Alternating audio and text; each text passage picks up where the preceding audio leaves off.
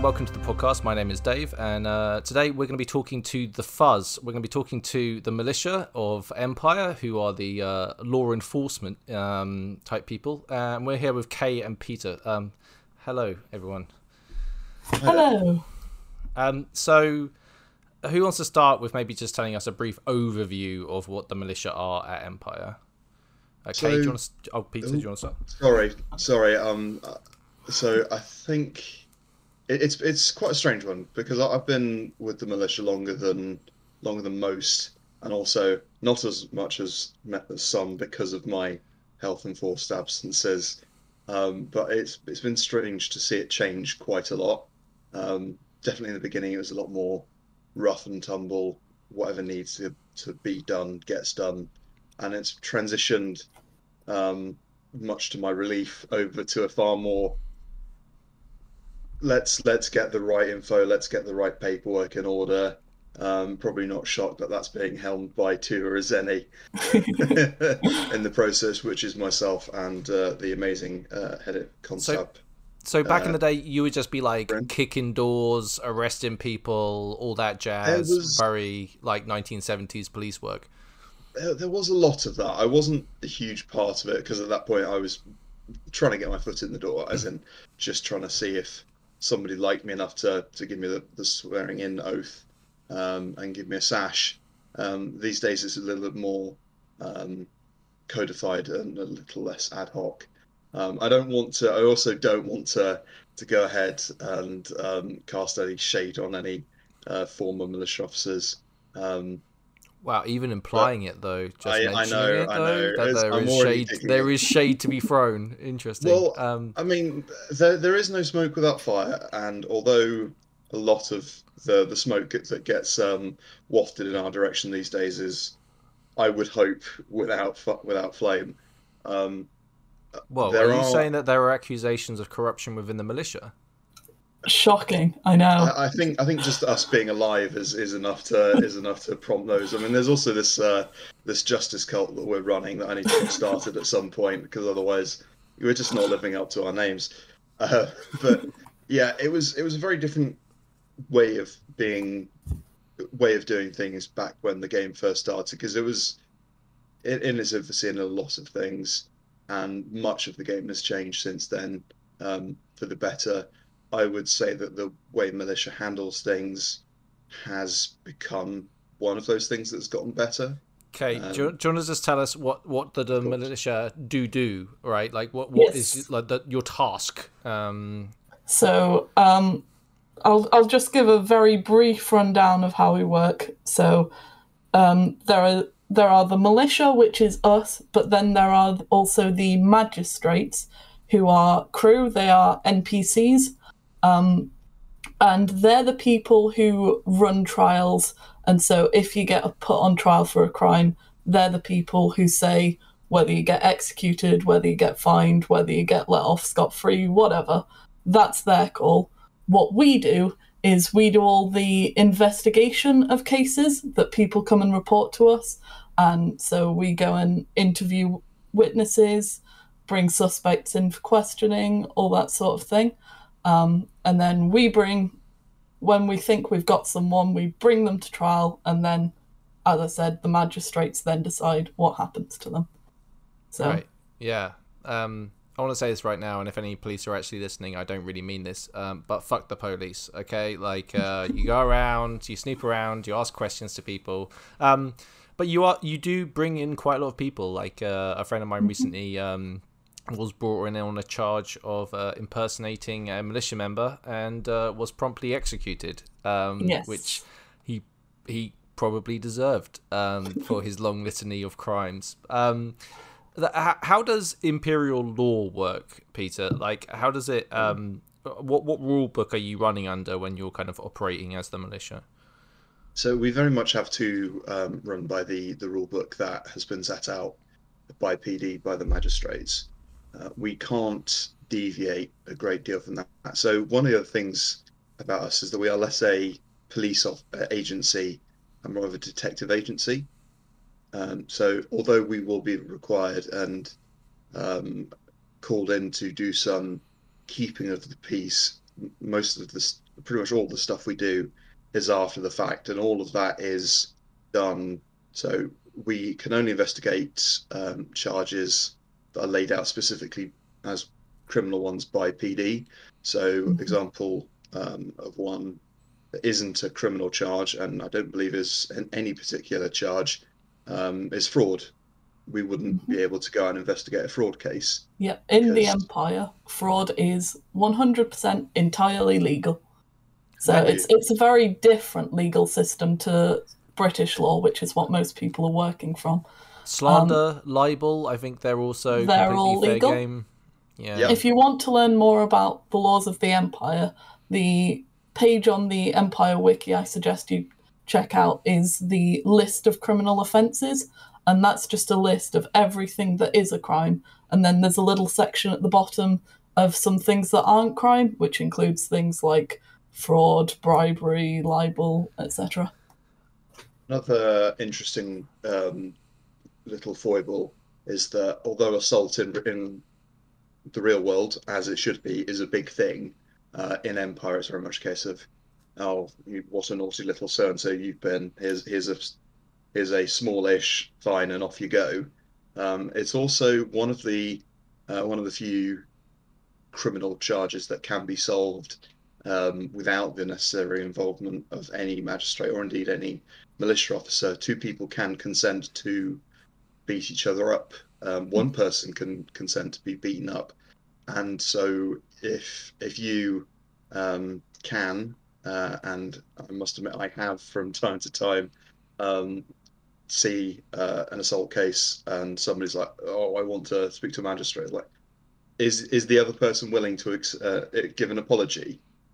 Because if so, they can give the apology, give the standard fine, which I believe is now £4 crowns, and then that's it dealt with. It doesn't need to go into the logbook. It doesn't need to be treated as its own criminal case. So basically, yeah. Is attempted murder a crime? Like, if you assault someone and you look like you have the intent to actually kill the person, does that count as murder or a harsher crime? How it technically works is that there's no specific crime that is attempted murder, but for any crime, attempting to do that crime is also illegal, as well as aiding and abetting a crime is also illegal. Interesting. Okay. It's a strange, but again, it's a dichotomy I find it interesting. There's a saying within the militia, particularly when it comes to religious crimes, because they're not generally our wheelhouse, although we will haul people in if they're being particularly egregious about it, is that words are wind. So you can say, oh, so-and-so's threatened to murder me, and we'll just say, well, have they done anything about it? Have they acted on it? Because if not, all they're really going to do is put themselves at the top of our suspect list. But if something does happen, I think you've hit the nail on the head, which is a great comfort to all of us citizens, where we know that you won't protect us if we know that someone's trying to kill us, but once we're dead, then you'll do your best to try and bring that person to justice. And I think that's a great comfort to all of us within the field. That's how it works. We want to let you know that we are here for one thing and one thing only: the massive amount of cakes and snacks that the magistrates buy us on the field. But it's like just to at least put some minds at ease. If in that situation where if somebody was trying to kill you and you had good reason to believe that, and also some shred of evidence for us to start a case, then we could start investigating that as an attempted murder or conspiracy to murder. This is all extremely poignant for my character at the moment, by the way, who okay. I randomly had a conversation. This is an ongoing thing, but randomly had a conversation. I was talking to a friend of mine, and then their friend showed up who happened to be in the militia. And it was like, oh, yeah, we heard that there was a threat out on your life. Yeah, we heard that. And I was like, didn't want to let me know? No? Didn't want to give me a little heads up about that? And they were like, well, a lot of people get put on the list as they're having threats against their life. And I was just like, wow, I really didn't know. To be fair, a lot of would-be criminals can really talk the talk, but don't often walk the walk. There are a lot of empty threats that get thrown Don't around that encourage them. theme. Don't encourage them, because you know that there's going to be people out there listening to this going, No, well, all right then. Believe me, I do want to talk shit, but yeah. Anyway, this is. I mean, listen. If you are trying to kill me and you're listening to this, then this is definitely OC chats. So don't. So what you want to do is you want to make sure that you've paid off the right people. Whoa! Hold on there. Well, Let's all relax. I'm just trying to give friendly advice to the concerned citizenry of Anvil. Yeah, I mean, I think one of the fun things about having a threat put out against you is you have to start like playing devil's advocate. Like, if I was going to kill me, how would I do it? And then you have to kind of go through the different play-by-plays of how you'd... Yeah, let's talk about elaborate crimes, right? Like, you don't have to go into specifics, but like, yeah, I'll open it up. I won't even aim it. I'll just be like, yeah, elaborate crimes. Well, I'll just say my quick thing on this. I had a lot of people come up to me over the long dark and say, "Oh, you're going to hate my new character. He's this planned crime boss, and we're going to be like do all this organized crime." Like, good. Please give us more interesting crime. Please, less of crowd of people ran in with new characters, stabbed someone to death, and then ran off the field, because that's boring crime because we can't do anything about that. Please give us more long-term investigation stuff. We love that kind of stuff. We like interesting crime. We like crime with good motivations. We like crime that has a purpose, that isn't just, I want to stab someone.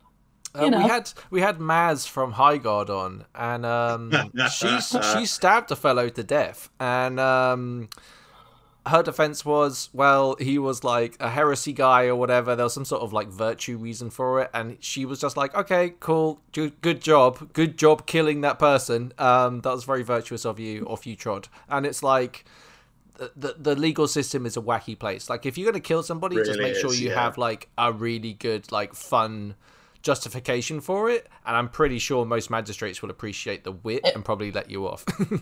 Actually, this is a good place to talk about this, because in the Empire legal system, there is something called clemency, which is that if you get charged for a crime and you plead guilty for it, then you can get a priest to come to your trial and tell the magistrate why the crime that you did was really, really virtuous. And if the priest does a good job, that can sometimes get your sentence reduced, or sometimes even reduced to nothing, but it's not a hard and fast rule for what happens in every case. Does every it have case to be unique, but does it have to be a vigilance priest? No, it can be a priest of any virtue, and they can plead on the basis of any virtue, and it doesn't even have to align with what virtue the priest is dedicated to. I almost want to do crime just to have that scene, you know, like it sounds amazing. As long as it's something we can solve, we'll happily try and get that scene for you. I've seen so many really, really good clemency pleas in my day. It's one of the best parts of the game, because it's just, you get someone else to tell the magistrates why what you did was really cool and really good. It's a great piece of game, and I'm really glad it exists.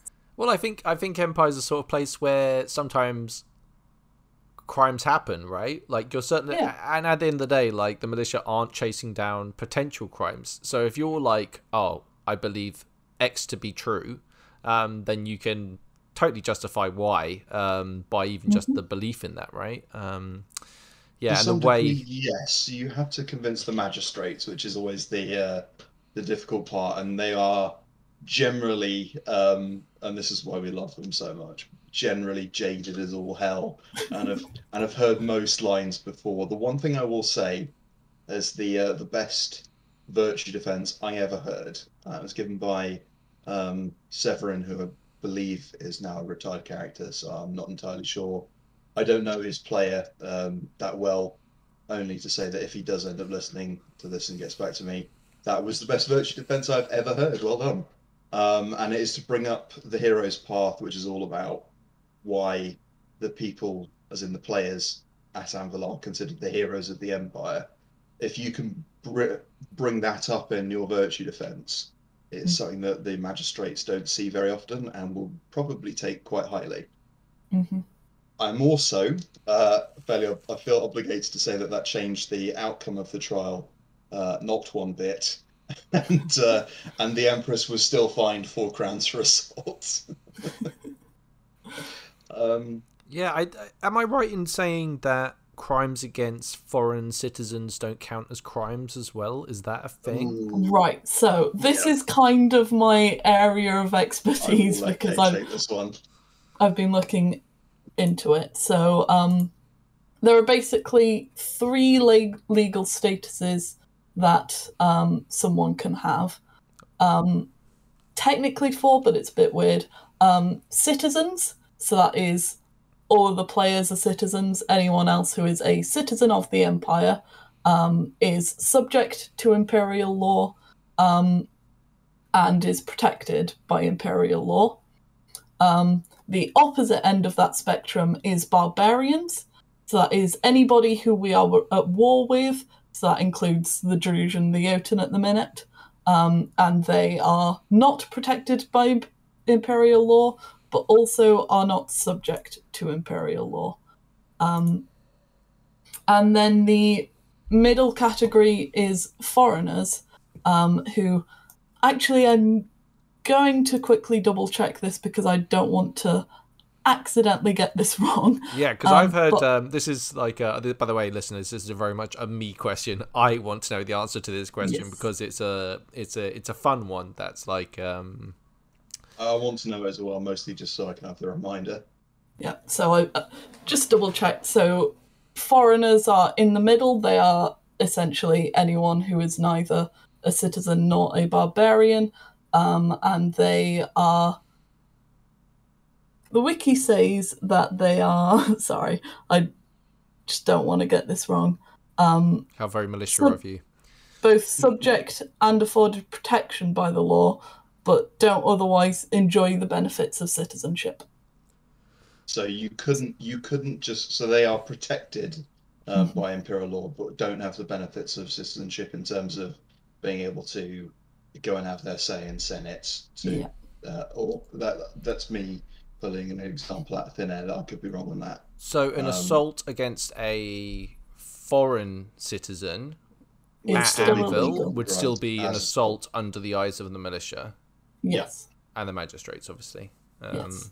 But yeah, and then the weird 4th category is actually about Eternals and Heralds. So the beings from the magical realms. So I love it. Like that New Zealand science, the one where the what's it called? Wellington.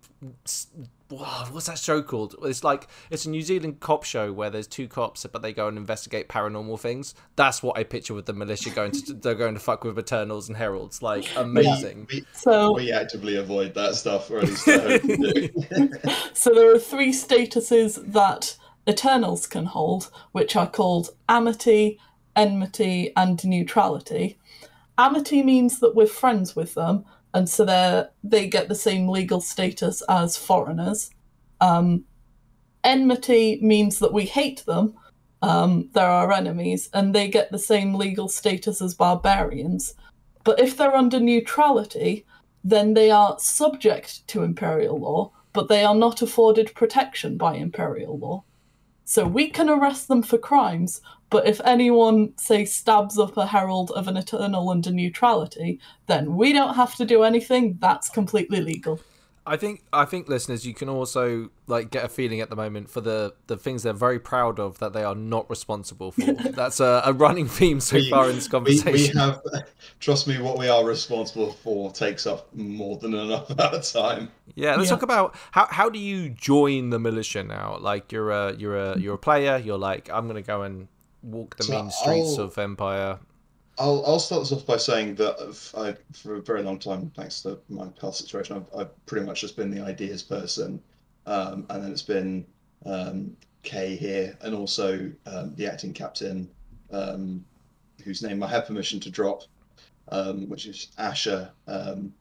They have been the 2 people basically being given oh, by the way, would it be nice if we could manage this? And then I turn around and they've done they've managed to get it all in place and, and reporting that things are going amazingly, which has been fantastic. So the way people are going to join has changed a little bit, and I'll do my best to explain that as well. And then I'll also go on to explain what we're hoping to change, and then I will probably turn the reins over to Kay for them to say how wrong I've got it and how things actually happen in the field. Sounds good. So the idea is that there is an assessment kind of interview. We're kind of this is something that we are working on to change in a big way because there's a couple of big problems with it. That I won't go into. It is a very useful tool for us in trying to gauge the characters and the skills that are coming to the that want to come into the Empire, the Imperial Militia, but it doesn't always do a great job of representing what the militia experience is. So we're hoping to change that a little bit to focus a little bit less on, okay, cool, you're a day 3 mage or day whatever mage, that's fantastic. We've got three of them already, so not too interested about that. Why are you here to join the militia yourself as a person? So you want to shift the focus away from the hard skill, the soft skills, so to speak, and more onto the hard skills of the players as their characters, as people. Because we want to know if the person that we're letting in is a dickhead or not, or has the possibility of being a wrong un. So assuming that test is passed, there may or may not be a test of finding. This is something that we're going to review because it's a little bit difficult and awkward to really do. But it's basically been a case of we give someone a description and then we say, okay, we know who that is. We want them to come back to us with their name, which is very, very indicative of at least my experience of a lot of militia work. So it is a very good test for people that are up for it. But given that myself and I hope I don't mind Kay mentioning this. Not at all. Yeah, both myself and Kay have fairly significant mobility issues. For us now to be asking people that could have mobility issues to do that sort of thing is more than a little bit. Even without mobility issues, like it's finding people is a real pain in the ass. Like it's a real pain in the ass. It is, and it's not an insignificant part of what the militia does. We get given vague descriptions from things that suspects have said to us in interviews, and we have to go and track down a person based on that. Okay, I'm an ambassador, and I have to run around trying to find people I know what they look like. I know them. Really hard to do, like incredibly hard to do. And that's with me literally asking for have you seen this person around the place? Like it's that hard to find people that you actually know, trying to find someone that maybe they're having a nap. Like or when you get a description that just says they're about 6 foot, wearing green and brown, and have got tattoos, and you're just like, well, that's half of Hold on. Yeah. I want to stop you right there. That was fucking a lot of prejudicial shit just then against Navarre. So let's all just fucking take a minute. How about beard, red tunic, called Wolfric? Okay, that's fine. Everyone agrees we can shit on Wintermark. Okay, let's just keep it out of the. We're not. I'm not advocating for that. All I'm saying is that we've replaced the term Jean Doe with Wolfric in the militia, and I don't think I've heard too much pushback against that. No. But to pull things slightly back on track, the idea is that once you've passed the "Are you a shithead" test, you're then inducted into the militia as a deputy, so you don't get a badge, or unless I can get the next badge done, nobody will. So I need to get to work on that as soon as my arm's healed up a little bit. So you then, the idea is that you either basically just stick with the militia for a weekend. The next event you turn up to, you'll be promoted to constable and you'll get the badge. The differences of power between deputy and constable, none, if any. It's basically just a case of if they're a deputy, they're either new to the job need some degree of training or a bit of somebody keep an eye on them, just to make sure they've got the job before we're happy to kind of let them free into the wild wastes of Anvil. And if somebody is listening to this and thinking, hang on, I've been a deputy for more than an event, don't panic. It is basically it's a case of when, not if, somebody gets promoted from deputy to constab. If you feel that you've been sticking around as a deputy for a long time, come and talk to us, because it's the best way for us to go, oh, somebody may have slipped through the cracks. We might have gone, yep, we know that. We figured you wanted more. We thought you might need some more training on X, so we're planning a training module for that. And as soon as we've done that, be happy to. You have training modules. It's something we're working on. So things like de-escalation, which I will. De-escalation at Empire. I bless your heart. Like, honestly, that is. It is one of the skills I found myself in possession of, and I have no recollection of ever really learning. But it's a pretty key skill in some of the things we end up getting involved in. I actually have the opposite skill that I tend to.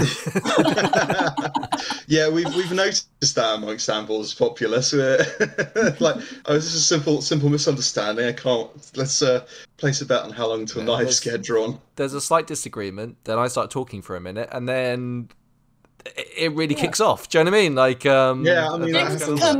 things can escalate fast when everyone's carrying around swords and itching for a fight. Yeah, exactly. Yeah. Interesting.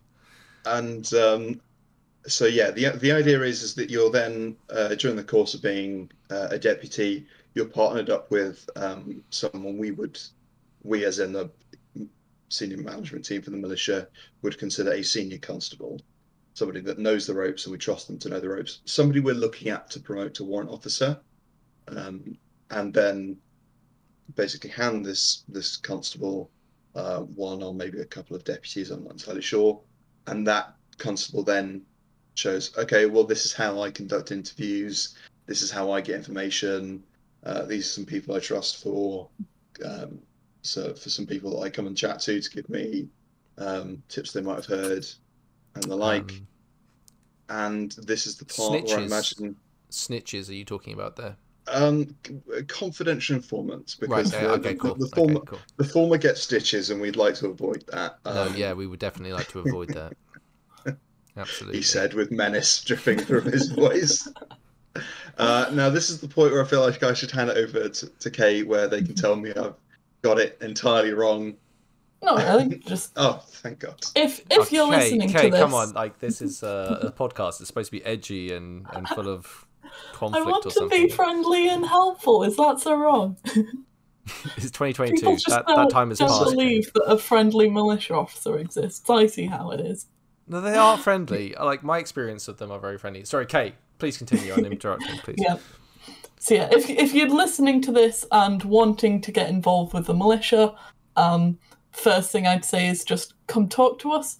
We have our own tent. It's just behind the hub. So, like, the hub is a big tent where most of the civil service stuff happens, and it's on one of the big main roads in Anvil. That's sort of a T-shape of main roads. It's just before you go into Wintermark, basically, from the main field. There's a whole set of government buildings there. If you ask in that general area where the hub is, someone will immediately point to it. So, do that. So the hub is the big tent just before you cross into the other field, and then if you go down the side of that, you'll find us, and just come and speak to someone, say that you're interested in joining the militia, and probably me will then come and speak to you, run you through whatever recruitment process that we get up and running, because, as we say, we're looking at changing that in the near future. But yeah, come speak to us, we'll sort you out. We'll get you through that process, and then as a deputy, because the great thing about being a deputy is it gets you off and doing casework pretty quickly. So it's a great way to experience what the militia is all about, what we do. And it's as much for us to figure out if we want you in the militia as it is for you to figure out if you want to be in the militia. Yeah, I think that's It's a two-way very process. important, and that happens in an awful lot of aspects of the game, right? Especially with proxying a lot of the time, and a bunch of other stuff like being second in a battle, all that sort of stuff. It's all good experience, and I would highly recommend dipping your toe and stuff. In fact, it's one thing I would love to develop as a player is the ability to kind of like not completely jump into something and just feeling open to just be like, I'm gonna try the militia. If I don't like the militia, then I'm gonna try this. You know, it's good. You're perfectly welcome to come by and have a go at being a deputy for a bit. I mean, it'd We'd be love pretty to have fun. you. Oh man. Do you have an imperial title? Yes. So that would be the one place where we'd have to be the fun police, because we had. I'll happily tell the story because it's quite an interesting one. Hold on, before you start, I just want to say, sure. Could I you know how Boris Johnson went with the police that time and got to dress in the uniform while the police all did like kick the doors in and stuff? Can I come and do that because I've got a hat? If there was a need and you were in the area, you would probably be deputized regardless of what hat you had. So the hat thing is basically a thing of we had so the person that was head of constab head of constab's job is basically to organize. For those not in the know, that's short for head of constabulary. And that's the position that Kay currently holds and is doing a bloody good job of it. You're the boss. Not quite. I'm not the captain, but I'm the person who does all the work for the captain. I also like the way that you've been when the captain revealing. Isn't. You've been revealing these layers, like slowly but surely, leading your way up the command chain. It's brilliant. I'm fully expected to come back to a proper for the watch moment, and I'll be honest with you, I wouldn't blame them because it has been far too long. But basically, we had this person, and fair props to them. They played it brilliantly, but they'd done a deal with the Rabbit Eternal Irahara, and were committing murders for them. All the while, they were both the head of constab for the militia and the gatekeeper of loyalty. And this was the person that murdered, slightly different, murdered the Marcher, I believe, senator at the time, Harry the Book. So quite a popular figure. And also, as I later learned, quite close friends with this person. So gatekeeper of loyalty was an interesting one, in my opinion. That's amazing. That's amazing. And yeah, like, you know, the fact they're able to get away with it. It was brilliant, but it was such an obvious flaw in our plans that I, as head of constab, basically went, I'm not letting anybody do what this person did, which was they were busy telling Synod, oh, I'm busy with militia stuff, I can't deal with this right now, and they were busy telling us, oh, I'm busy with Synod stuff, I can't deal with this right now. So they had the perfect smokescreen on both sides, and so I thought to myself, well, there's a pretty simple fix to this. I think I'm just going to implement it and wait for somebody to tell me to stop. Whoa, hold on. Are you telling me that you're the reason why I can't be a deputy for a weekend? You son of a bitch. I was going to put the sash on. Oh, we haven't even mentioned the sash, right? You get like a white really sash. Cool sashes. I mean, cool's relative, right? But yeah, they get sashes. If you really want one, just go up and ask literally anyone. They are hilariously easy to get hold of. But you can get executed, as we established earlier, for impersonating a militia person. You so can. Be very careful with that. So this is why I've basically been taking advantage of my mum's pottery supplies and making ceramic badges because I'm the only person that can make them. And so that way we have a definitely more tangible way of being able to go, okay, well, you're definitely a militia officer because you've got a badge. Are they numbered? They are, yes. Clever. Okay. Yes. Okay. Not that I would we have our ever moments. trying to encourage people to impersonate a militia now, obviously. Like, I mean, that'd be very irresponsible. It's with everything. You'd piss us off unimaginably in character, but out of character, you've kind of just got to go, yeah, well done. You know, you hustled the hustle. Good job. If you manage to find out someone's badge number and find out the name of the officer that corresponds to that badge number, because I have a list and we'll check, then well done. And gotten which, through with some of our other security measures, which may or may not exist. yeah. So we do have ways and means of getting through some security checks, because as much as the sashes, I feel like they were a good idea when the game was young, but they weren't policed particularly well in the returns. I mean, I'm guilty of this. I've had mine attached to my hero belt that sat in a locker for a year, because I'm a warrant officer. I'm allowed to keep mine for because I've got a particular favorite one that looks good on my belt. But do you not think it's But- like the sashes? Like, I'm talking about that from a player point of view. The sashes mean something. Like, if I see They do, yes. If I see militia people around, then I know, and I can. They're people that draw my eye. I can watch their behavior. I can tell if something's going on right now. I can tell if they're just hanging out and like eating snacks. Not that they do that all the time. Obviously, they're working very hard. But for the ones that are there just eating snacks, and you can just spot them pretty easily, you know. Well, I mean, Moorish. I'm the captain. It's my job to just eat the snacks. You know, it's solely what anyone expects of me anyway. But it's more just a thing of like the sashes are, yes, I'm a militia person, or hello, I want you to see me as a militia person, depending on what manner of bullshit you're up to. And the badges are very much a case of, if challenged, here's an exact identification thing for us.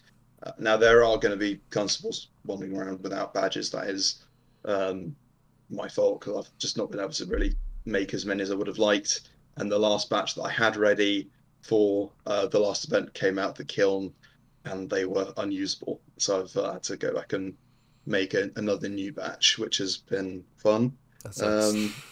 It's part of the craft. It happens. So we're still trying to get it to the point where the badges are the most reliable form, but I think constables should be given, or should have been given, a badge number. At the very least, you can, if you really are truly sus about someone, you can just say, hey, this is their description, this is the name they gave me, and then we can do our own test of finding. That weird American thing of like, give me your badge number, like that's the entire response you get every time you talk to anyone is just like, give me your badge number. Am I being detained? Am I being detained? Well, that's another interesting thing, is like, we have the power of arrest but not the power of detainment.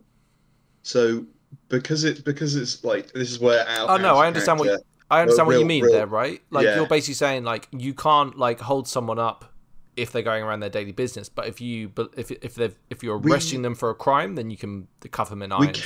We can to some degree. If somebody says to us, no, I don't want to go with you, and no, I'm not talking to you, and we've got good reason to want to talk to them, that's an obstruction of justice case, basically just waiting to be okayed by a warrant officer or a magistrate. If somebody says to us like, hey, I'm just about to do some out of character stuff, or I'm just about to go in for a Senate vote, and that would be a pretty reasonable reason for us to back off, because if we were then to arrest this senator just before a Senate vote, we could ourselves be very reasonably brought under a subversing the agencies of the state charge. We ourselves are not immune from the law. We've even got our own law that's been made just for us, which is dereliction of duty, which is why. How does, I'll ask Kay this, like, how does policing the police work, and how effective do you think it is? So yeah, we've got our own crime, dereliction of duty, which is if we are not doing our job properly, then we can get arrested for that by our fellows. But that's not actually that common. Oh, weird. But weird, that doesn't happen very often. Yeah, sorry, continue. Sorry, well, okay, I was the magistrates would be the one to do it, and I assure you the magistrates would be more than happy to bring the charge if they felt it warranted. Yeah. I'll explain why in a second. Genuinely, most of the people who work for the militia are very hardworking, sometimes even too hardworking. Often We people work say that. ourselves They to say that bone a all the lot. time about the militia. But yeah, You give too much to the community. we are. We You're too are helpful. No, we're not just taking it back. we are just as subject to the law as anyone else. And because the magistrates know us and they hold us to a really high standard, if we get brought in on a crime, then we will face a much harsher punishment than anybody else would, because we are expected to know the law and uphold the law way more than any regular citizen would. As a literal example of what Kay has just mentioned, I, as Laurentius, once punched someone because I was pissed off. I want to say the Black Plateau curse was involved somehow, but I think this was the event after that, so I don't get to use that as an excuse. I think Kay knows exactly who I'm talking about here, but I won't mention their name. And I apologise for it. And assault is, like I said, one of those crimes, one of those few crimes that can be solved by an assault. And one of the magistrates said to me, like, you know that you would have gotten charged more than £4, right? And it took everything in my power to go, no, you don't say. And what I did say was I was basically just going to throw my coin purse on the table and let you take what you thought was the appropriate amount, because yeah, if the captain has just smacked someone about, then yeah, they a fine of more than £4 is more than somewhat relevant. Or less. How do I put this better? Is far less fitting of the crime. We in the militia should know what crimes to uphold and how to uphold them. And so if we are going around breaking laws, we know are explicitly enshrined, and we know explicitly what crimes are crimes. So the thinking is that if we're breaking them, then we should be held to a much harsher punishment, and that's something I definitely hold with. It's quite interesting how like diverse the militia is, right? Because there's an awful lot of different nations involved, an awful lot of different groups. Yep. And interestingly, when I went to militia at E2, God, that took me a minute to recall. When I mentioned a specific group that could potentially be involved in said investigation crime that I was reporting, maybe I am a snitch. Jesus, I need to take a long hard look at myself. That's not ever happening again, by the way. Never happening again. Confidential informant, darling. Never going to go to the militia again. But the one of the guys was like, I actually I'm in that group, so I probably shouldn't go and investigate. And it was like, hey, good on that guy for like being, hey, I'm part of this group, I shouldn't probably be involved.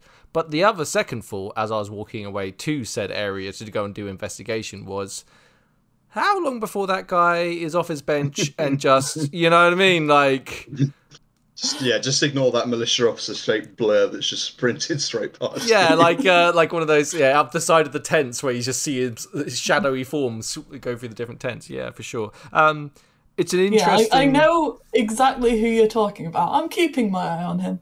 Well, no. To be fair, that was what was nice about that whole plot was that it was kind of like wrapped into a semi nice little bow, more like me wrapping at Christmas rather than a nice job. You know what I mean? Like a little bit frayed at the edges, but it was generally something I could talk about in relative confidence of not ruining people's game. So, but yeah, I find the whole. Like I had let's go through one of my anecdotes. Some of the people in my banner were talking about crime and talking about the approach to crime, and they were talking about like, oh, can I do something and then just go OC, right? Like, and it was kind of one of those things where I was just like, no, that's really not in the spirit of the game. Like, yeah, there's a big load of social contract in the game around crime. It's you shouldn't try and prearrange your own character's murder, because that's bad for the game, because there's not really a real case for us to investigate.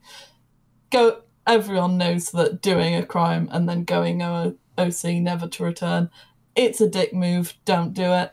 If you do crime, make sure it has a purpose. And I mean, if you want to spend all your game trying to, in legitimate ways, try to get away with it, that's cool. But also, it's equally cool to leave a trace that we can follow and investigate, if that makes sense. This is something that's the stuff of legend, and the thing that I really appreciate about this, which is like, don't like. One thing I was like talking about was the idea that when you're talking about crime, think about the other person involved. Like, if you just reach your hand over in a bar and grab as many thrones as you can from the kitty jar, right? Like, what are you really doing there? Like, are you making the other player have game? Are you creating game, or are you just frisking someone for some pockets just to get a cheap thrill, right? Like, what you really want to do with crime is create game, right? Like, create a big heist, be smart about it, run distraction, like, do all sorts of fun things that will be great for interviewing witnesses later on or anything like this, right? Like, I'm sure you guys are much more qualified at this, right? Yeah, because imagine, like, you want to have some fun, you want to shank someone up in the dark, right? You'll have your 5 minutes of fun, but think about the person who's just got shanked up and been murdered. That's their entire character, who might have been playing the game for years, who's just gotten murdered for no reason at all, other than that you were bored. Time doesn't even come into it for me. Like, there might be a character that you start that weekend, and they can mean the world to you. Like, really, absolutely. When you're RPing and not being a murder hobo, you should be drawing some sort of attachment and some sort of like understanding of your character, right? Like, that's why you're playing them, is because they're representing parts of yourself and you're exploring stuff, and it's really exciting. Not that I'm saying that murder should be off the cards, right? Like, I had a great situation where a vodka, people were selling vodka jellies, and my security told me not to have a vodka jelly, and it was like, god damn it, like, that would have been an absolute treat on that nice warm afternoon to have a cold vodka jelly shot, but my security knew better, because poison's a thing, right? Like, yeah, absolutely. I'm gonna have to ask her further details of that vodka jelly stand so that I can do some. She was wheeling herself around. It was incredible, like on a little cart. Right, like, and it was for me, it would have been the greatest assassination attempt ever, because it would have been like, he's got his security around him. He's untouchable. But all you need to do is wheel the car up and say the magic words, which are vodka jelly shot, and then be like, we got him. You know what I mean? Like, they just poured the poison in around the corner. So just to quickly jump back to the whole social contract area of the game. Again, this will only be listened to as much as anybody wants to listen to it. So I'm saying this knowing full well that most people know this, and those that don't either are only just going to find out about it and hopefully change their ways, or maybe more likely, and fair enough, if if that's what you want to be, then some words on a wiki aren't going to stop you. So hopefully we can, but that's all we can do is try. Is that playing characters like murder hobos, like serial killers, they are, by the words of the wiki, explicitly against the code of conduct for the game.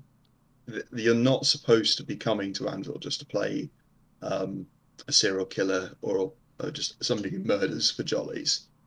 So God, I hope I'm going to get this right. I believe it's mentioned in greater detail on the crime and criminality page on the wiki.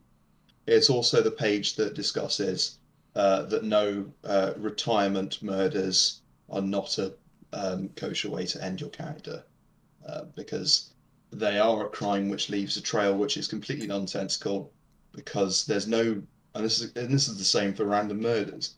It's a crime that doesn't leave a trail that's followable, because there's no motive, and this is our entire game, is trying to catch people out in lies and trying to figure out, okay, well, person A sure had a lot to gain from this person's death and was quite vocal about person X's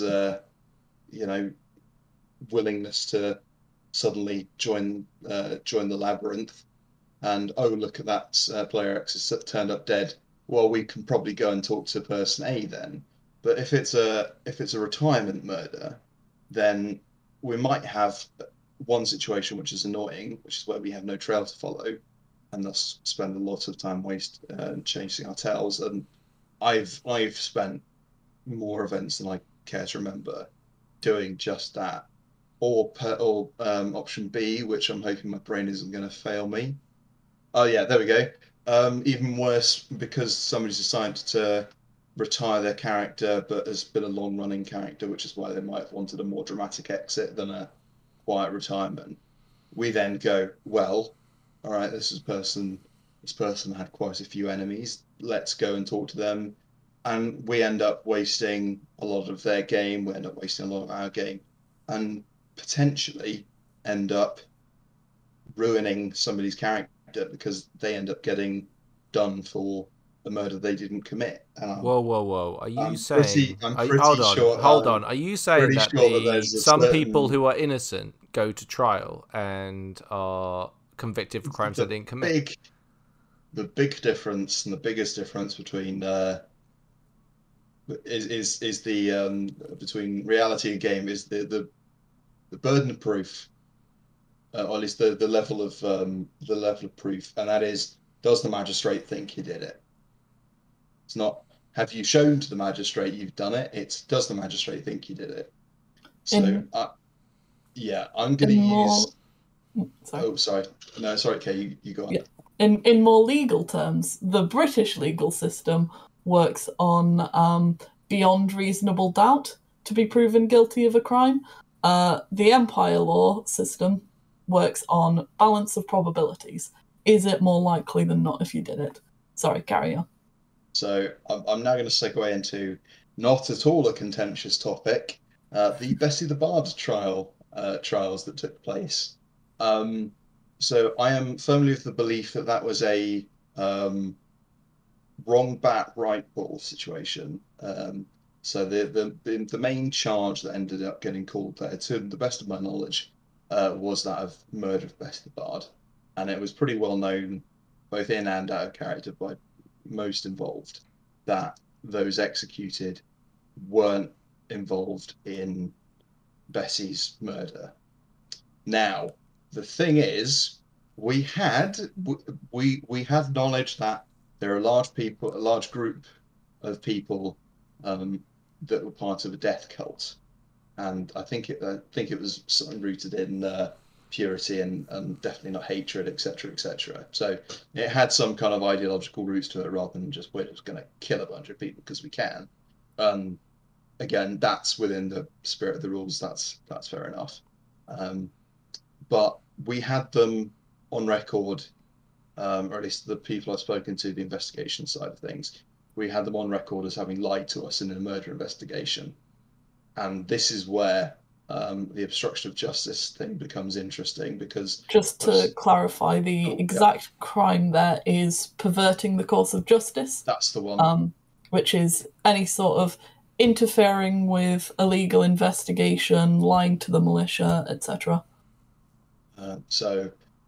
And the thing with that crime is that crime carries the same punishment as the crime that is being investigated.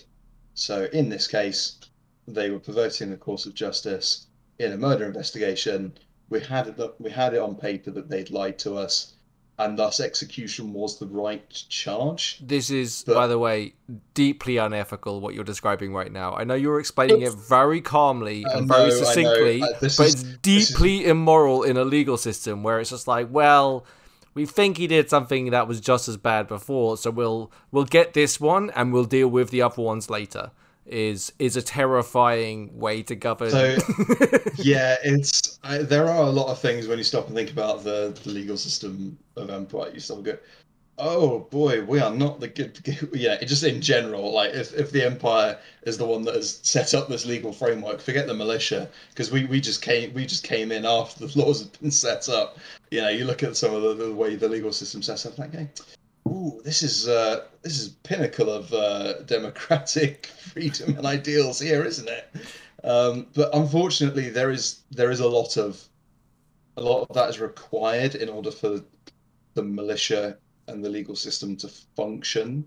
Because if it was to a burden of unreasonable doubt, there would never be another case successfully tried again. I totally agree. By the way, I think it's one of those no, things no, where you're that's like, fine. I like, I'm here mocking the militia. I'm like taking the piss. I'm having a really good time, but like genuinely, it's like we're playing a game, right? And it's really fun that there are real militia that are trying to actually chase down crimes and all this stuff like this. But like you gotta respect that, right? Like it's great that this is part of the game. In fact, it's one of the first things I think I heard that got me excited about Empire was there is a militia, they do investigate crimes, etc., etc. It's part of the world building, you know. And one thing that a lot of people don't understand is, and I know this sounds woe is us, but how hard it is to investigate crimes when you're in a God, you know, I say all this nice stuff and then you come out with this like No, but imagine you're in a field of over 2,000 people going about much more important things. There's been a murder in Highguard. Who wants to go sort out the? I haven't had lunch yet. Oh well, my feet hurt and all this stuff. Like, fine, I'll go investigate the murder, and then. But you've only got a weekend to investigate it. Everyone's busy. We've got no forensic evidence whatsoever. We don't even have a crime scene to investigate because the body's gone off to go re-roll their new character already. And we just have some vague hearsay from people who don't know their own community because people just come here 4 times a year for these events. Hold on, Kate, can you not do the speak to the dead thing and like... That is one thing that we can do, but first of all, that only works in cases where we know the person who's dead, which it isn't always the case, for example, in crimes that aren't murder. And just... in general, it's not a 100% guarantee, but the other problem with that is that sometimes the person was murdered has no idea who they were murdered by because it was in the dark, they were stabbed up from behind, whatever. And they could sometimes you go into that ritual, do that ritual, and come out none the wiser at the end of it. Yeah, like changing kit. There's a whole bunch of ways to kill people, right? Like I live on Murder Alley, and it's that 20 yards to go to the toilet is stressful now. You know, like it's. I thought it had been gentrified. I thought it was more like assault, like the occasional assault alley. Oh, I've heard like.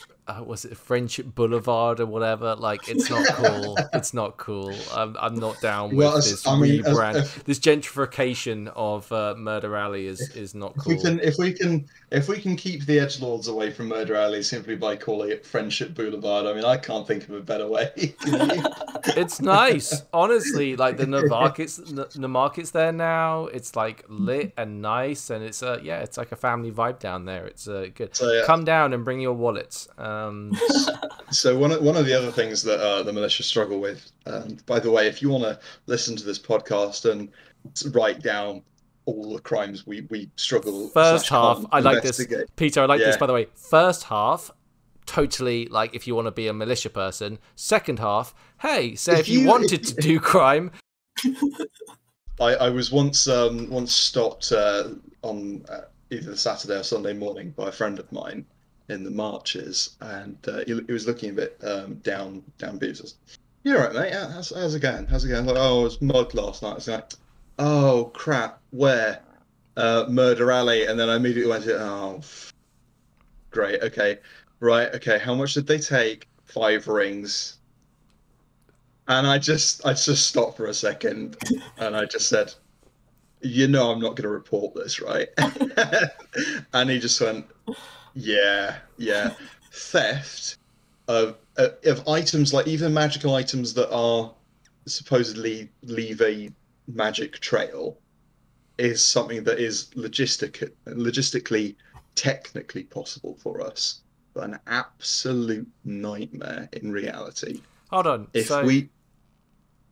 So one of the things that you could do is potentially just like, oh, I'm mugging you.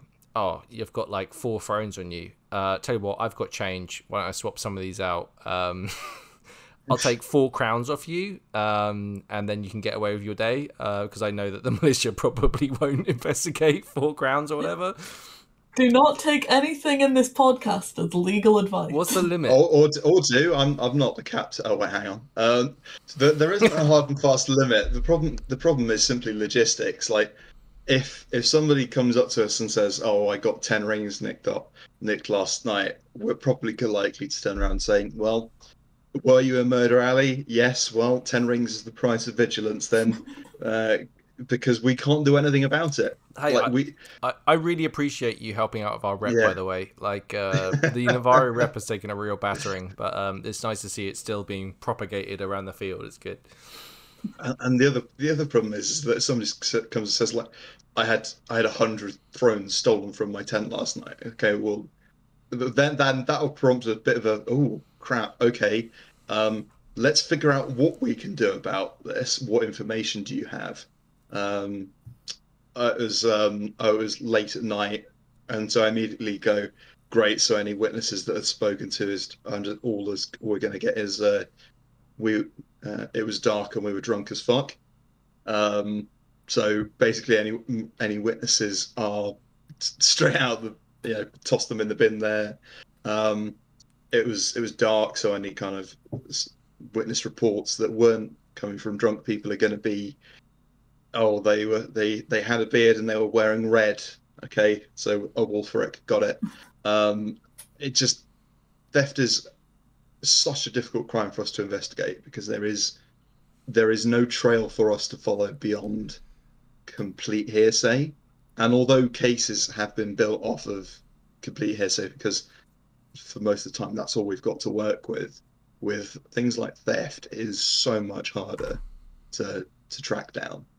Because we have had suspects that we've thought, and I honestly thought that I had a case to take with one particular individual. It's this guy that was found with 10 thrones. It was his like second or third event, and he had masses of resources on him, and it struck me as immediately as someone that was such an idiot that I actually got him checked out by the hospital to see if there were any like auras affecting him, because he was being that much of a muppet just in the way he was acting and talking to us. And then I thought, well, he matches the description of something of somebody that was shown. He's got more resources than we think he should be able to. And the magistrate was like, I don't think there's enough information to make a case here. And if I'd gone to another magistrate, maybe there might have been a trial. Well, interestingly, again, it's almost like an OC thing, right? Because they might have too much money on them for a person that's only on their second event, but they're a citizen of the Empire, and therefore, arguably, you could say, oh no, I was rich before I came to Anvil for the first time, for example, right? So there's some icy OC stuff there that I'm assuming would affect the case. I'm not sure. We would, if I were to hear that line, I would immediately become suspect, because that's the kind of line that I would consider that to be maybe starting to go outside the bounds of what's fair. So we, again, this is something I wasn't here for. I'm sure Kay, to hand the reins back over to you in a second. Apparently, we got yelled at E1 for not investigating a murder that happened in someone's backstory. Am I right in saying that? I didn't hear about that one personally. Okay. But it sounds like the thing that would be very plausible one to come and waste our time with. So somebody had their brother was murdered in their backstory, and they'd come to us and asked why we weren't investigating it. And part of something else that should probably be taken into consideration more is that we are the Anvil Militia. I'm the captain of the Anvil Militia. I'm not the captain of the Empire's militia.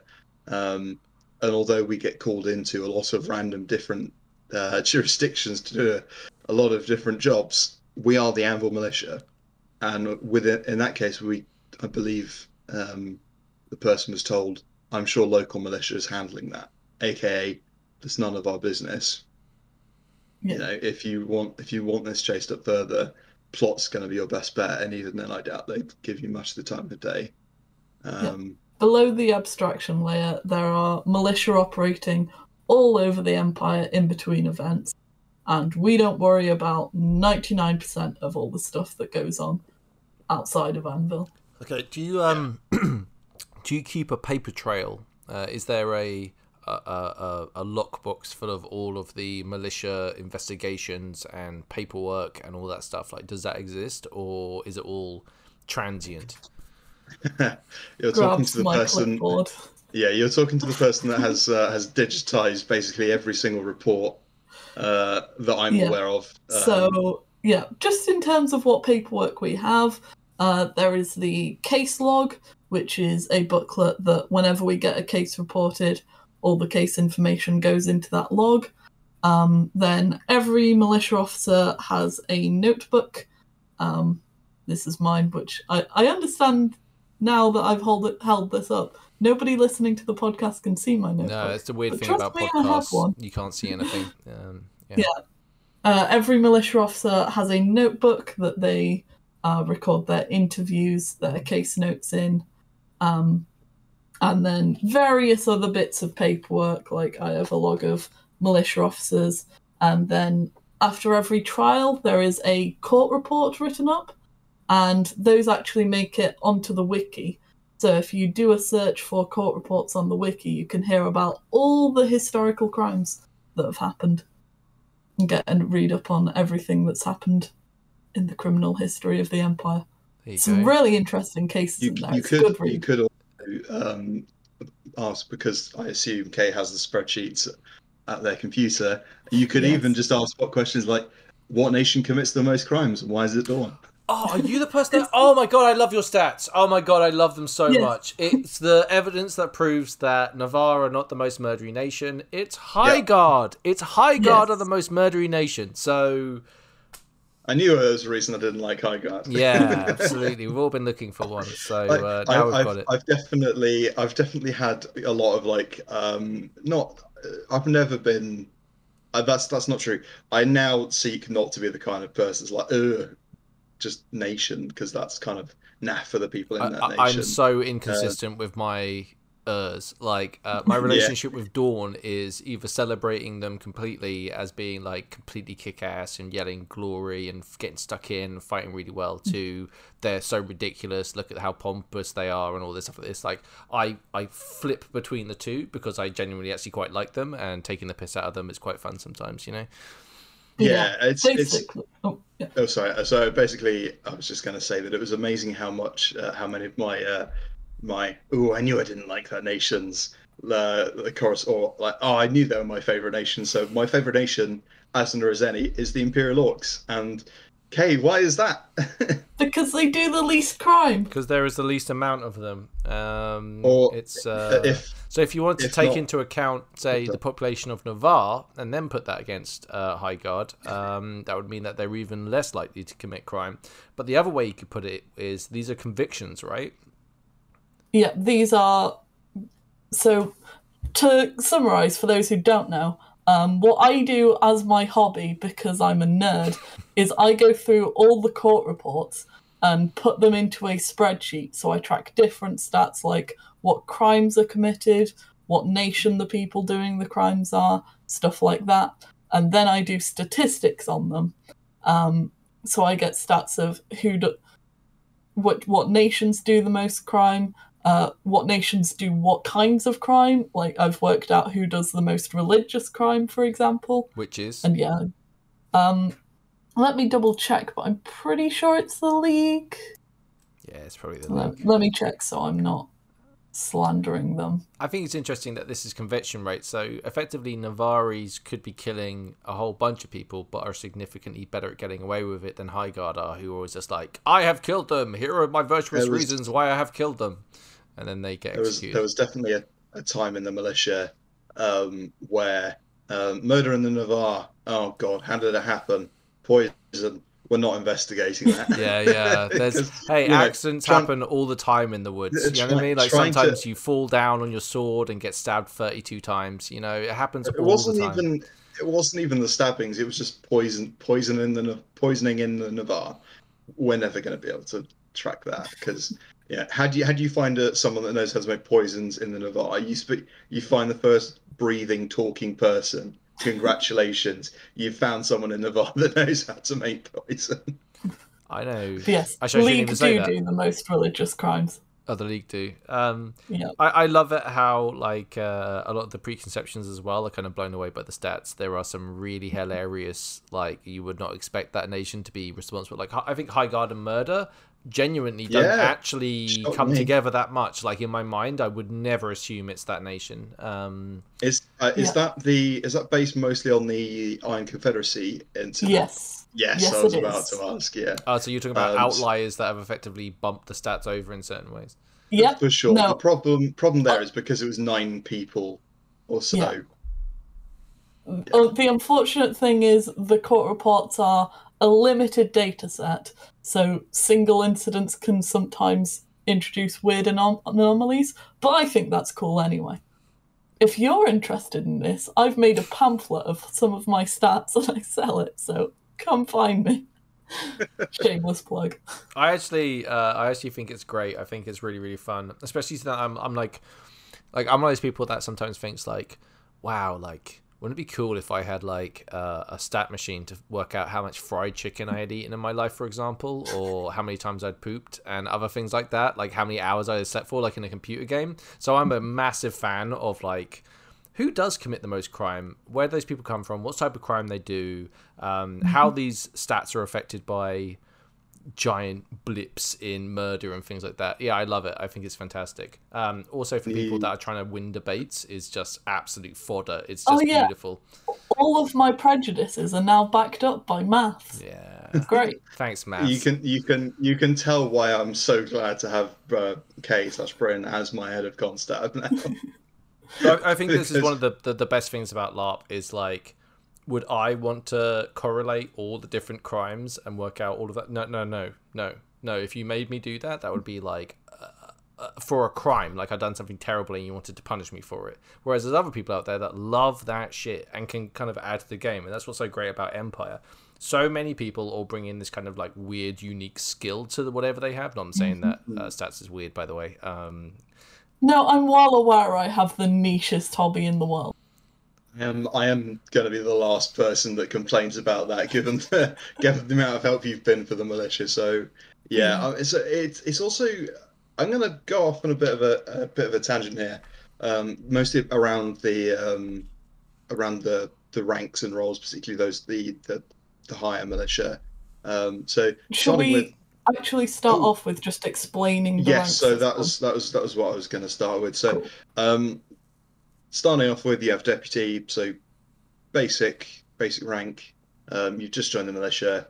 You're probably going to undergo some training and under the watch of ideally a constab, and they'll report back to us like, hey, does this person seem ready? Yes, no, and if no, why not? Because we don't want to just turn people away. We want to be like, okay, if not, let's try and work on the why so we can help them. Because Lord knows we need every capable officer we can get our grubby little mitts on. Come join us. Then you've got the constables, which is basically the same. There's still, if there's a training module that they want to come and do, they're not going to be turned away because they're a constable and should know this already. If a warrant officer wants to come and do the training module, we're going to be more than happy to have them, because learning is something you never stop doing, and you might have done different things on your path to warrant officer than might have been otherwise given in this training module. So constables are basically the same as deputies, just with a badge. They've been in the militia long enough to be trusted that they're not going to disappear. So they've got a badge with a badge number, so they have a definitive. If somebody challenges them and says, "Are you really in the militia?" they can go, "Yep, here I am. Here's the badge that says so," and there's the number that you can go chase up with. Deputies is sort of similar, or sort of difficult in that case because they don't. But as long as, if any deputy listening to this gives their name, and we have that same name on our records, if somebody wants to come down, or so and so's pretending to be one, and then we could say, no, they're in our records, they're in the militia. No, that really crazy person was actually part of the militia, don't worry. And from then we go to warrant officers, and warrant officers, it is so ideally it is the position of constables and deputies to um, push cases along in terms of getting the interviews done and trying to put together intel and evidence. The warrant officers, I more than likely have several cases going on at the same time, so it's their job to try and to push the deputies and the constabs to make sure the work gets done, and also to be the one at the top of it all, basically going, "Aha, I think I can see a pattern here." To be the one looking at all the evidence with a fresh set of eyes and with it all collated under one roof, go, right, okay, I think there is a definite case to answer here, or there's a lot of nothing, dead ends here. Have we considered X, Y, Z? So the ideal thing is that they're there to supervise cases, not so much to prosecute those cases. And the other thing that a warrant officer does is liaising with the magistrate on a case. So every case has a warrant officer who's running it, and also a magistrate who will eventually do the trial and also works with the warrant officer to check in. It goes both ways, keep both sides up to date on everything that's happening. And I assume, Kay, that you might be asked to speak in court potentially. Yes, yeah. Warrant officers will generally give evidence, basically explain what the militia's understanding of the case is at a trial. Yeah, I kind of had a cool thing last event where I was doing my ambassador stuff, and basically a senator was going to go and do their thing in the Senate, and I kind of had to brief them on what was happening, like from my, like, I'm giving inverted commas here, like expertise, right? But the stuff I'd learned, I tried to impart them. I assume as a constable or a deputy, you're kind of doing that with your warrant officer before they go into court, which is kind of cool process, I imagine. Yeah. Certainly hope so, yeah. And the whole process of speaking in the trial is to make sure that the magistrate who's about to rule on the case knows as much information as possible before they make their ruling. Yeah, nice. What can the public go watch a court case? Yeah. Absolutely. Do they happen at set times, or just an ad hoc, let's string them down? It's generally a case of, do we have everyone in place? Cool, let's go. Because as by the nature of anything at LARP, but as soon as you've got all the pieces in one place, the second you let one of them go, everyone else then goes, and then you need to round them all up again. So they do tend to be rather ad hoc. With slightly more high profile cases, there was a big treason case involving one of the archmages years ago, and that had an explicit set time because it was well understood at that point that the archmage wasn't just about to just said that same thing twice different ways. Now I know that's going to irritate someone. But that was done at a set time. How do you keep people under arrest, right? Like, so I'm talking like from a whole bunch of levels to this. So when you arrest someone, how does consent work? How are they detained? And then where do you keep them at that point? Kate, do you want to answer that? Yeah. The golden rule is we don't keep people. It's a key principle of Imperial law is that we don't imprison anyone. If we're keeping anyone, we're probably keeping them while we're questioning someone, or ideally just 5 minutes before their trial can start.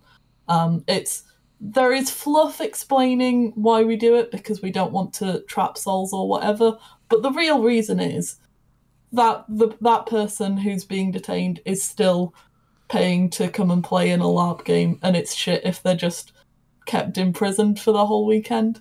So we categorically don't do that. There's also some out of character legal foibles of how much right do we have to detain this person. So that was why I said earlier we have the power of arrest, but not necessarily the power of detainment. Yeah, I think let me put it this way: if there was a LARP that was like a prison LARP, and I knew what I was signing up for, amazing, really, really fun, right? I'm signing up for that experience, right? To give away my rights and try and escape from the prison in whatever capacity. This also sounds like a really good idea for a LARP, by the way. But if I'm going to Empire, I fully understand sometimes that like our time is really precious there, but also like the idea of just being stuck in one location for a long period of time without any agency just sucks. Like, that's not really fun, right? Like, I'm not here to kink shame, by the way, so if I'm doing that, I apologize. Well, that's the militia's job, so we'll take What, care kink of shaming? that. Yeah, damn You right. monsters! Leave those kinky people alone. No, we must get them all. My kink is kink shaming people. That's why I joined the militia. I say that. That's far more the Inquisition's game. For legal purposes, this is all a joke. Yes, for any religious inquisitorial people listening to this. How do you... Including members of my own spire. Hello, person from my spire who I know. Where is the crossover between Inquisition and militia? So you deal with crimes, they deal with heresy? There generally isn't too much militia crossover, but this is where... Yeah, to explain the process is... religious crimes are the whole own separate category of crimes. So to get done for a religious crime, usually it'll start with an inquisition by the synod, although it doesn't necessarily have to. And then the synod put through a judgment of condemnation saying that we think you're a bad un and you've done heresy, blasphemy, idolatry, whatever. And once that's gone through, that person will then come to a trial in front of a magistrate, and so the militia will be involved slightly with the logistics of this trial, but we don't do any investigation or anything like that for religious crimes. We're entirely there on the logistical side. It has been known for us to help out, but it is very much a case of the synod people do their thing, and then it's handed over to the magistrates, not the militia. And oh, sorry, Kate, I'm finished. You're not finished yet, sorry. Yeah. The magistrates hold the trial, decide what the outcome is. So, magistrates, are they players? Are they crew? How does that work? They are crew. Yeah. Okay. So they're crew, and they have sworn oaths on Ilium bonds to be incorruptible. So you can't bribe them. You can't basically do anything that would be considered corruption with them, and that's purely from a game design point of view. But that they need to be incorruptible. But Peter, you can bribe the militia. Is that what I'm understanding from that statement? I mean, you can. You can try. Yes. So I do. I remember this is one of those events that stick in my head for a very long time. I don't know if anybody here has played a game called Dragon Age Inquisition. I imagine some people listening to this might have done. But when you make really important decisions, the dialogue wheel changes. And I remember a friend of mine who came along with another friend of mine who had been playing a character in the militia until his unfortunate demise that morning. And this chap came in and said, I think it was something to do with the peace rock being broken, and he wanted a certain outcome to happen, and he just started talking to me like, blah, blah, blah. Can't talk about any investigations in progress. And then he asked me, how much would it cost to get X done? And he starts pulling coins out of his coin purse, and I immediately see my mate who's the ex-militia guy, eyes wide. Takes a step back, and I'm just like, I had that dialogue wheel as plain as day right in front of my eyes. Like, do I be corrupt, or do I stick on the straight and narrow? I'm going to drag us back because we're several tangents deep at this point, but I do remember where we started, which was explaining the command structure of the militia, and we only got as far as warrant officer. That is true. That is true. I will just finish off the story where I basically said, however much is in your hand is not enough. So I made the decision to try and be the straight and narrow officer, and I just said, you've got 30 seconds to leave the hub. He said, but I've got business in here. Like, you can come straight back in. You're leaving the hub right now. And I was like, but my business, like, you can come straight back in, but you're leaving now. And he left, and he spent 5 seconds just hovering at the edge of the hub, looking a bit crestfallen. I glared at him and then just nodded my head. He came back in, and that was the last time I tried to get bribed with money. At least I can say nothing about cake. But in regards to the command structure, so we've got how coy do I want to be with this? I won't mention too much about what this particular role does, but we have our head of intelligence, and it's their job to have a group of confidential informants, not snitches. Yeah, okay. No, confidential informants. Okay. And to basically run deep cover operations and the like. I'll be honest with you, there's a lot I don't necessarily understand about what their exact role is, and that is by choice. I've done that deliberately in character. And this is another point I'll get onto. So then we've got the head of Constab, portrayed here by the heroic Bryn. And I would say it was their job to kind of keep track of things, make sure that the constabs and the deputies have got their heads on straight, that they've got leads to follow, that they've got jobs to be doing. Yeah, at the moment, what I do is I've made myself kind of the centre point that everyone comes and reports new crimes to, and I hand them out to warrant officers to go and investigate. And I also do a load of other paperwork, keeping track of who we've actually got working for us. I'm the paperwork hub of the militia, I think is fair to say.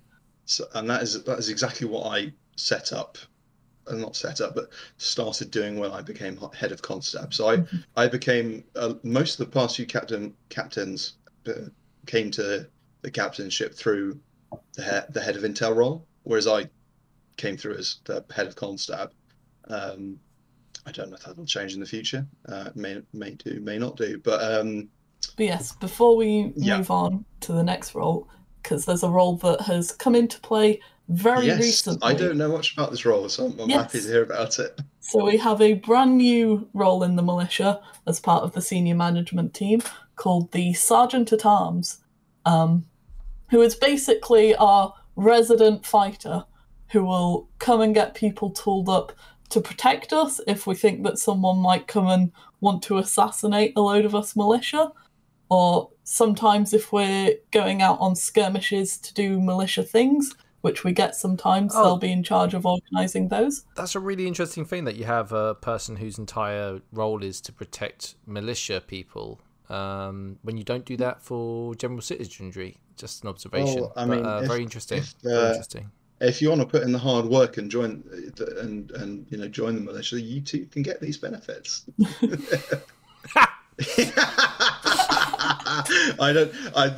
Nothing came through on the mic, but nothing needed to. I think that the facial expression conveyed everything. Fucking there. Fucking militia. Sorry, Kay, I was interrupting you there. Or was it Peter? Yeah, sorry.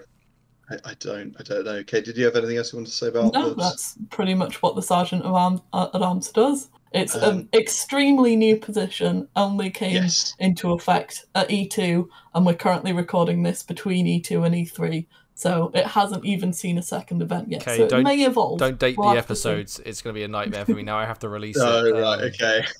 It's fine. I'm just clarifying in case you do release it later. It's fine.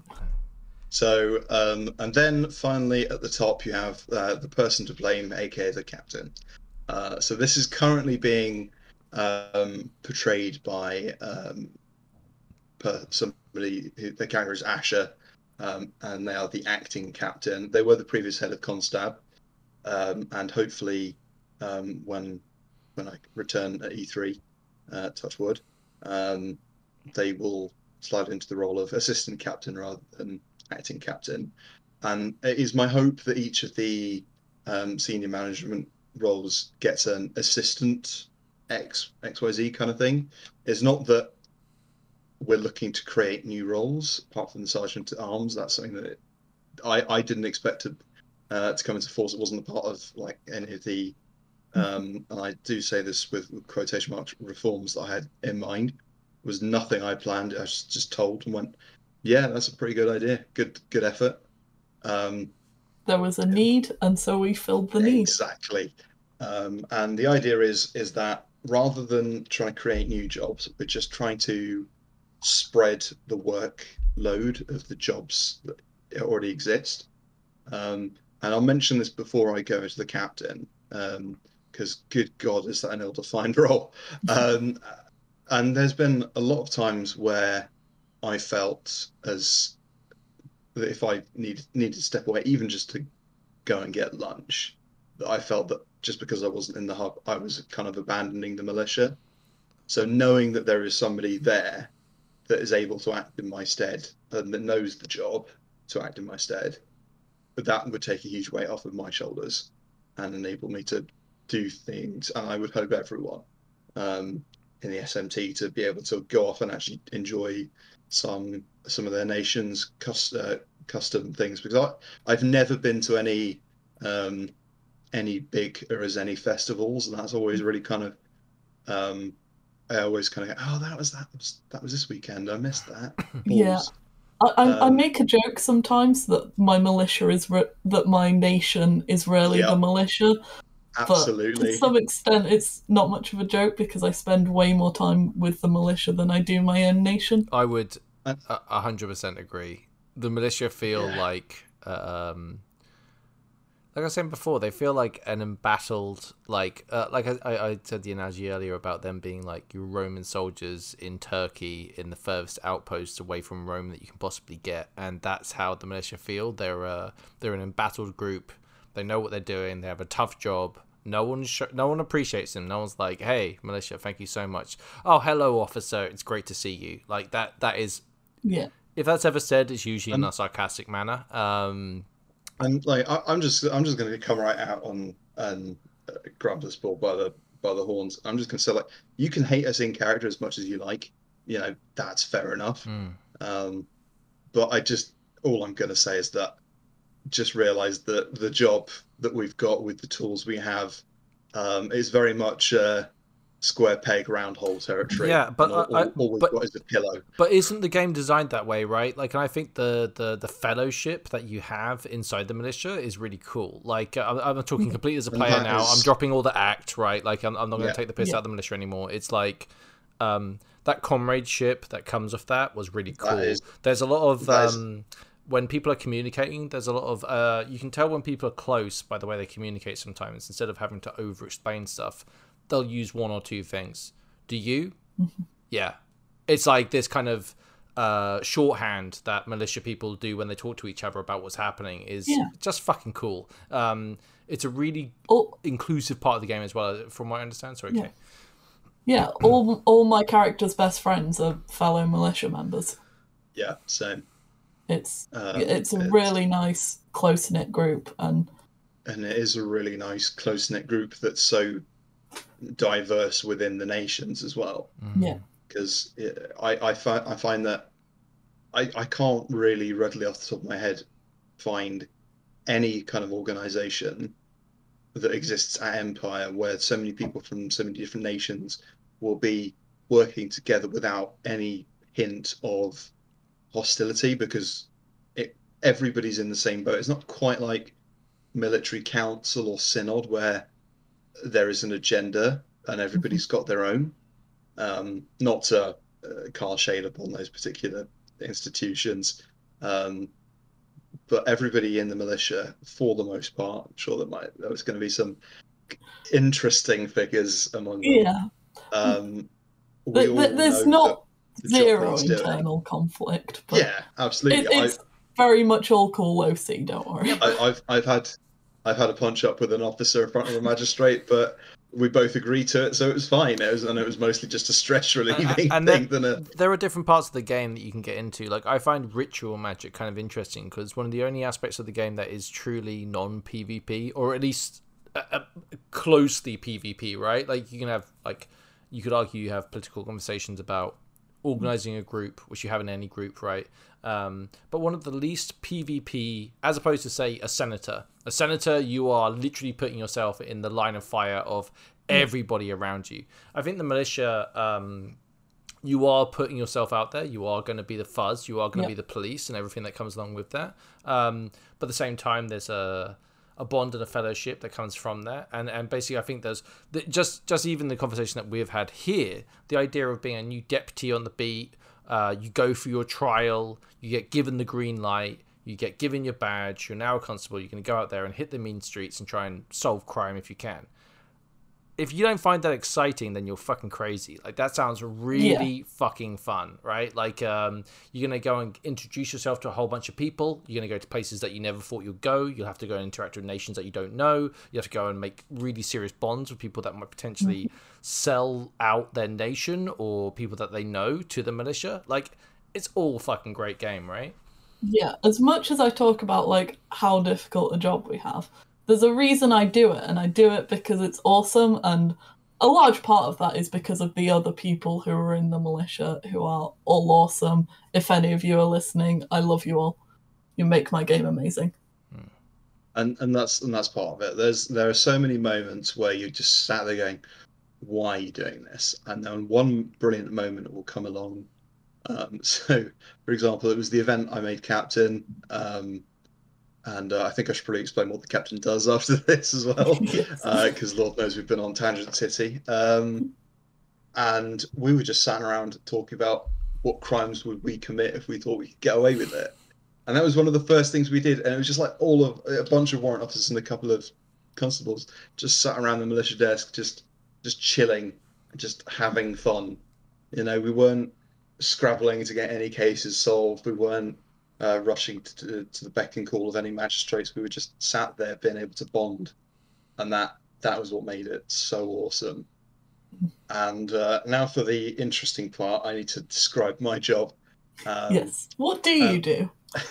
What I do is I'm the ideas person, and what I do is I currently sit in the medical wing of my spire and send letters out in the vague hope that people listen to them. But when I'm on the field, so I would consider the captain's role PR and politics, and also the kind of top-down reforms kind of ideas person. The way I look at it, the higher up in the militia you go, the more you are beholden to those beneath you. So as captain, I consider it my job to make sure that the officers have an easier time of things as possible, and so I will try and do things on and off the field to make sure that happens. So, for example, big thing that's going on at the moment, is the issue of militia pay, and we do have some form of payment system in the magisterial prize board, which is, I must admit, a much better idea than any of us expected it to be. Which has been quite a nice surprise. But I would consider it the captain's job to basically go out and find some senators, as I have done it, and basically go, well, you know, prosperity and all that. They've said we should get paid. Can we get something put through Senate that would let us get paid? And then it's just a question of logistics, which is again, what would you have us take our valuable and small coffers from to pay for a job that's already being done? That's well, I think would it improve quality though? Would it keep citizens safer? I mean, well, you know, I guess we'd have to have that conversation. Yeah, we definitely would, and I would love to have it on the field. Absolutely. I want to dive, Peter. I want to dive straight into like IC conversation and go blow for blow with you. I think it would be an amazing chat. Like, it's so good. It's been an actual year, so like forgetting COVID. Well, actually, if you want to include COVID, E3 this year is going to be 3 years for me since I've stepped foot on an Empire field. Okay, I'm ready. Oh, are you ready? I don't know. I was about to say, like, do you want to like hold off going like blow for blow? So, PvP? No.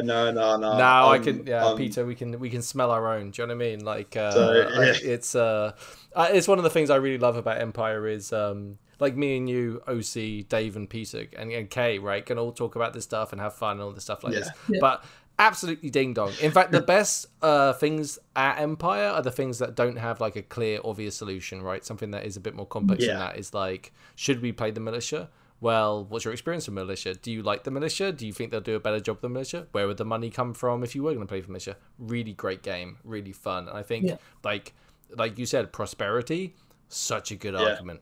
Mwah, c'est magnifique. Yeah. Really nice. Sorry, it's the one thing that I've got to beat this argument to death with. Prosperity said so. Boosh. Yeah, and like it's one of those things that when you're debating a lot, you're like, there's certain arguments that you're like, this is my iron hold, my one thing I can charge forward with and actually hold a conversation with. The rest of it will be battered away, but there's one thing, prosperity, bam. Part of the beauty of being an Urazeni is debate is our half magic. So, I've over the years I've gotten pretty good at quippy comebacks and the like, and I'm sure Kay would be the amount of times I've said things to magistrates I should not have said, but somehow got away with. You got to do it. Listen, we've been talking for. I've just literally looked at the clock and seen how long we've been recording for. So I'm gonna have to be the bad guy and be like, hey, let's wrap up with some like. Peter, why don't you start? Any closing statements, things you want to just pass on before we go?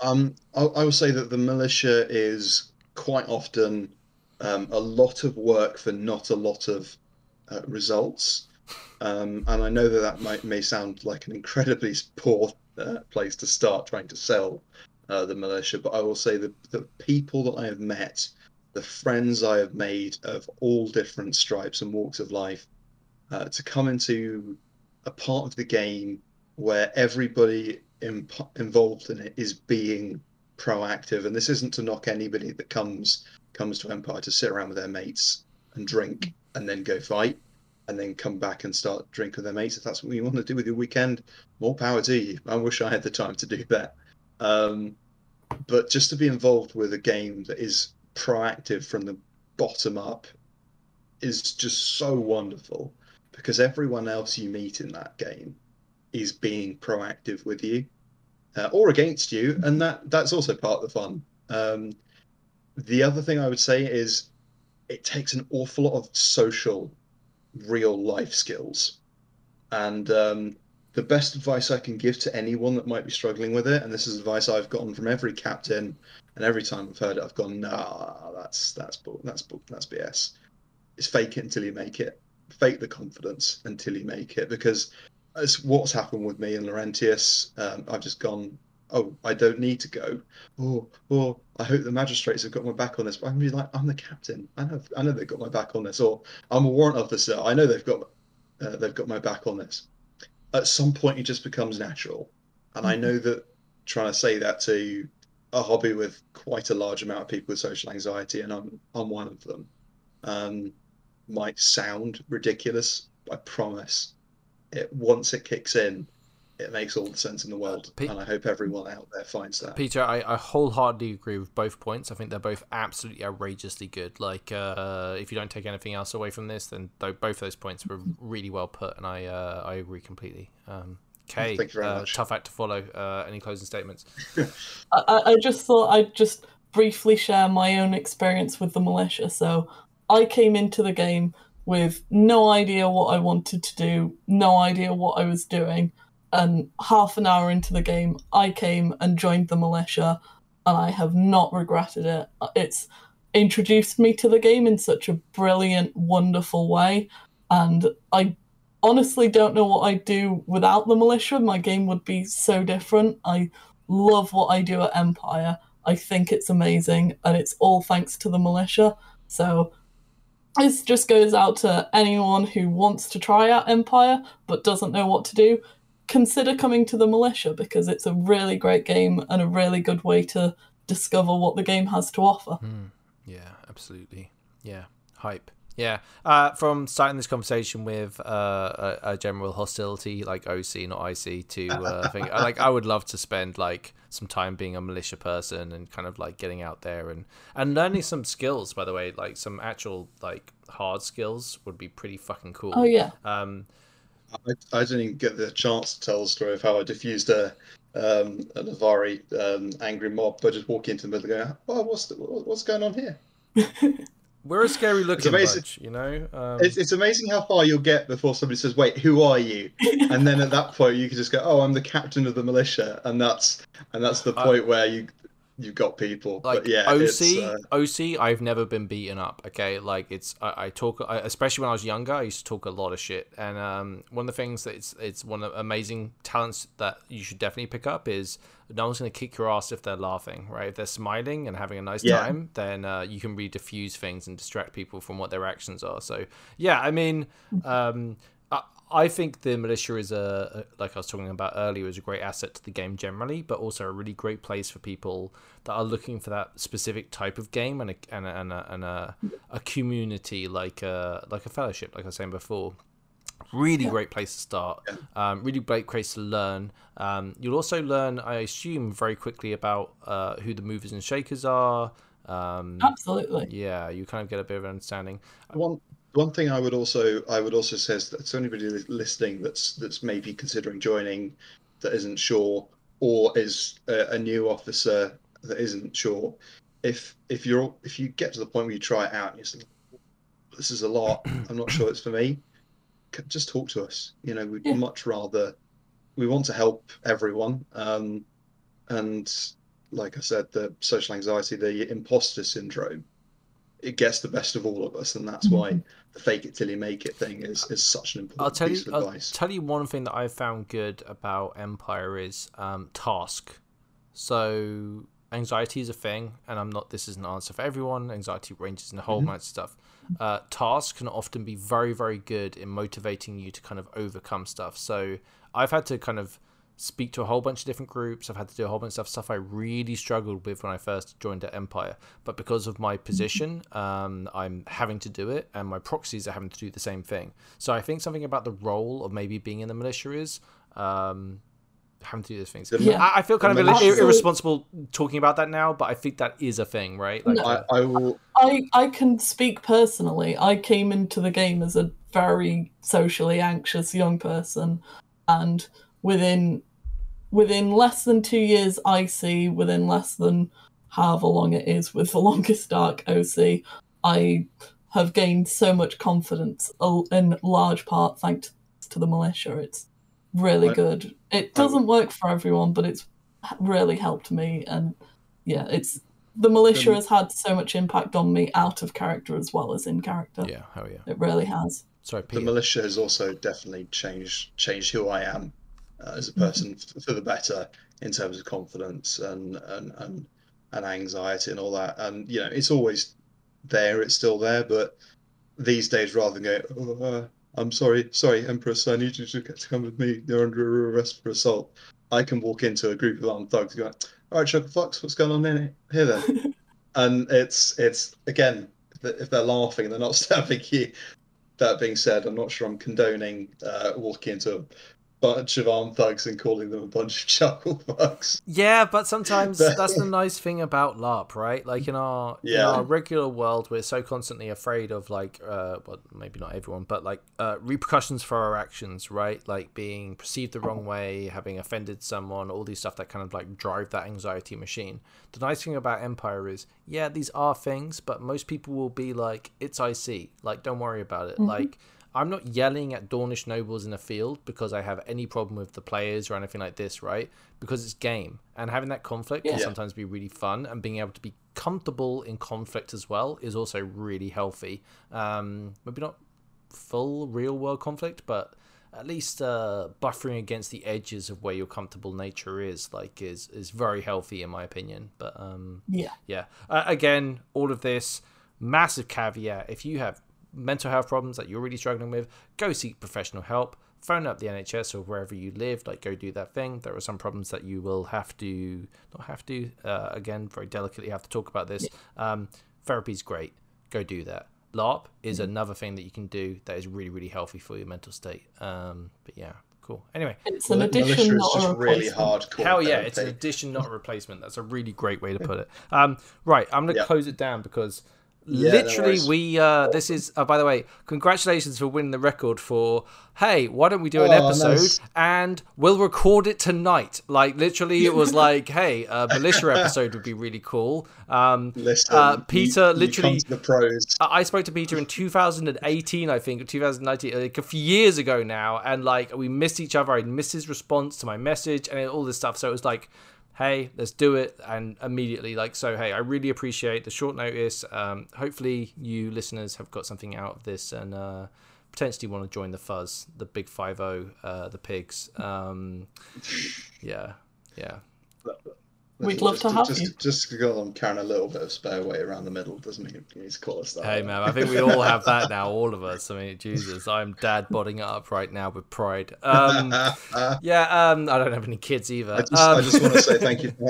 I just want to say thank you for having us on, and thank you for being so understanding of our, I don't want to call them problems, but of the jobs we have to do and how not straightforward they are. Hey, it's nice to. And I think this is one thing, like I was talking about earlier, like the militia job is a thankless task, an awful lot from the general citizenry. It's a tough job. It's a wonderful, valuable asset to the game. I thank you so much for your time. I think it's absolutely brilliant. In game, I will 100% shit on the militia and have a really complicated relationship with you. But OC, thank you for your service, basically. That's fine. I want to say thank you very much to both of you for being on. Thank you very much to our patrons. Thank you very much for having us. Thank you very much to our patrons who are long suffering with zero benefits from being a patron. We really appreciate you supporting us, and we hope that you have a wonderful time and staying safe. We'll join you next time for another episode, which could be anything. Find out soon. I tell you what, we've definitely got plenty more stories of weird and wonderful bullshit. Is there like, if you'll have us back? Is there like a militia expression or catchphrase or motto? I think the general. Oh yeah, K now has. Okay, we'll do it on 3. Okay, together. 3. Yeah. Oh, sorry. 3, 2, 1. That's illegal. That's illegal. And like one of the other things is always been known that the last words of any militia officer will be "thank you." Yes. Thank you. Cool. All right. Thanks for listening. Thanks for being on. We'll do it all again soon. Thank you. Bye bye. Brilliant. Right.